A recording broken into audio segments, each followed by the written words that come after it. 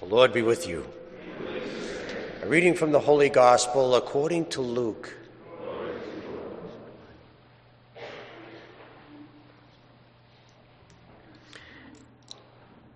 Jesus addressed this parable to those who were convinced of their own righteousness and despised everyone else.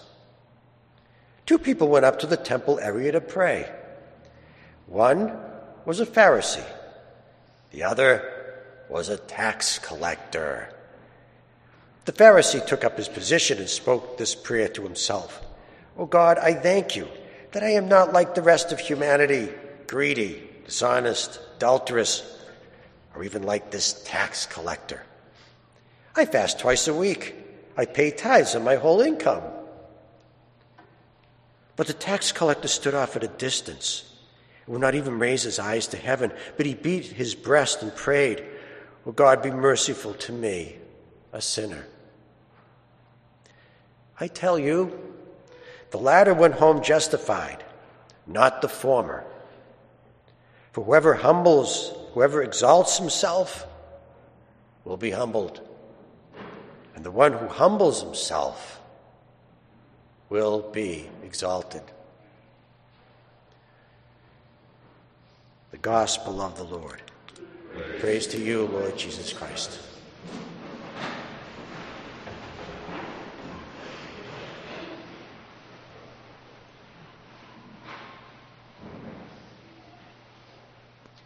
Pharisee, tax collector.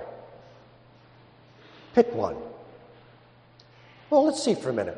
So anyway, the Pharisee doesn't steal, he doesn't kill, he goes to church and he puts money in the collection basket. Kind of like that. On the other hand, the tax collector will steal money from your grandmother. So the logical choice, obviously, is the Pharisee. So when Jesus picks the tax collector, of course we all want to know why.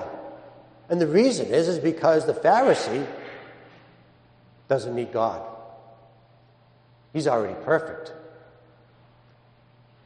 Tax collector does.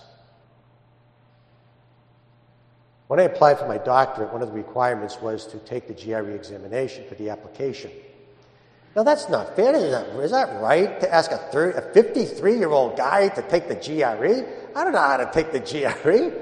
So anyway, I had to study. So the first thing I did is I went on the computer and I typed in, "How do you prepare for the GRE?" And this woman pops up. And the woman says, "Listen, you don't have to ace the GRE. You don't have to get a perfect score. All you need to do is go to the school that you're applying to and find out what score they want you to get. That's your target. That's your goal. You don't have to have a perfect score." So I tried that, and I did it, and I found out what the score was, and that was my goal, and I studied and studied until I could get that score. So I took the GRE, and then I passed. Barely. I passed. But that was the goal. See, that's exactly what I needed to do. It was to get, it didn't have to be perfect. Now, let's say, for instance, you type in and you say, how do you get to heaven? How do you get entrance into heaven? How do you get justified by God? Abraham will pop up in front of you and he'll say, you don't have to be perfect at life to get to heaven. But what you do need is that you have to need God. Remember the prodigal son? We all know the story, right? So he takes all the inheritance, and he goes and he spends all the inheritance, father's inheritance. So the question really is what did he spend the inheritance on? What did he spend the money on? And obviously, he spent the money on parties. How do we know that he spent the money on parties? Because he has nothing to show for it. If he bought a house, he could sell the house and buy food with it. If he bought a field, then he could grow food with it. But he has nothing to show for it. So here he is, he's starving to death, and he's about to die, and he needs some food, so he says, I'll go back to my father, and I'll be his slave. It's better than dying. So he says, I'll tell him. So he prepares his speech. So he goes back to the father. What does the father do when he sees the son? He tells the servant, quickly, put sandals on his feet. Why does he have him put sandals on his feet? Because slaves don't wear shoes. And if the son's walking around in shoes, that means he's not a slave. And then the father says, quickly, put a ring on his finger. What does the ring symbolize? Well, it means that he is reinstated into the family again. And he gets all the perks of being part of the family, including inheritance. And then the father lastly says, slaughter the fatted calf. Now, why would he want the slaughtered calf?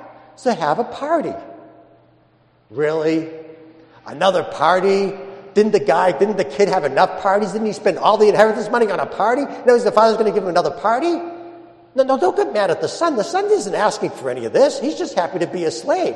Why is he getting all of this extra stuff? Why is the father pouring and pouring things onto the son?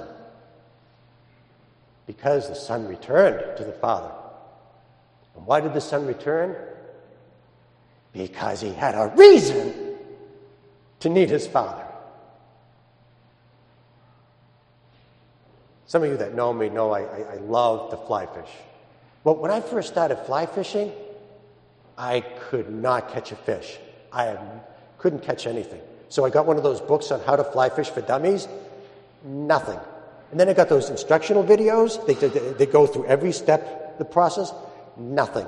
So I decided to take a fly tying class, figuring that if I could tie a really good fly, I might be able to fake some dumb fish into taking my fly and catch my first fish.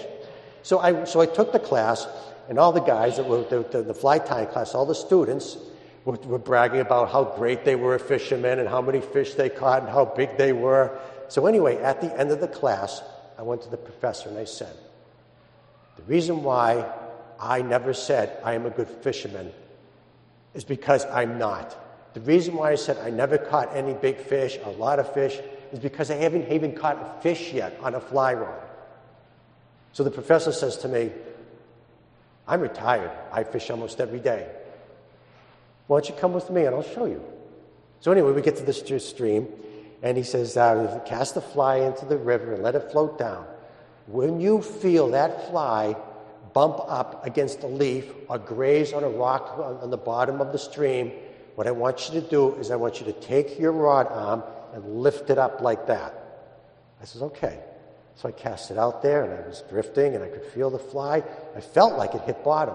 So I did what he told me to. I lifted up my rod arm, and it wasn't bottom, it was a fish. I'm like, what? And the professor said,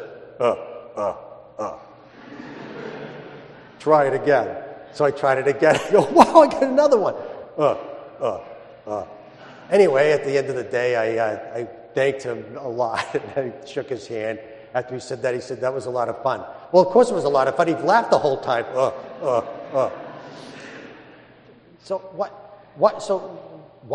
My question is this. Why did he take me under his wing like that? Why did he, in those 2 hours that I was with him, share with me all the years and years of his experience and that he picked up, and all the knowledge that he picked up over the years of fly fishing? Why did he share it with me? Because I gave him a reason to help me. So here's the moral of the story. Now, when you guys go out and you take the fly tying class, don't tell the professor how great you are. Don't tell him how many big fish you got, how many big ones you got. Tell him and give him a reason why you want him to show you how to catch more fish. Much better. And the same thing with God. When you go to God, don't tell him how great you are. Give him a reason why you need him. And I'm sure you can come up with a reason. I know I have a lot of reasons. Let me close with this thought. When the tax collector went into the temple, Jesus said that he took his hand and he beat his breast. That was a sign. That was a symbol to God to say this. God, I need you in my life. Without you, I am nothing. Anyway, when Jesus died on the cross, crowds gathered around. Some of them were curiosity seekers. Some of them were there to participate in the victory party to make sure that Jesus died. But when Jesus died on the cross, there was an earthquake, and then there was an eclipse of the sun, and then the centurion, the main Roman soldier, stood up and made an announcement. And this was the announcement he made to the whole crowd. Truly, this was the Son of God. What did the whole crowd do as they left? They took their hand and they beat their breast. Because that was the day, that was the hour that every human being on earth needed God. So here's our faith lesson. When you go before the Lord, tell him Tell him, I need you in my life. Take your hand and show him that you need him.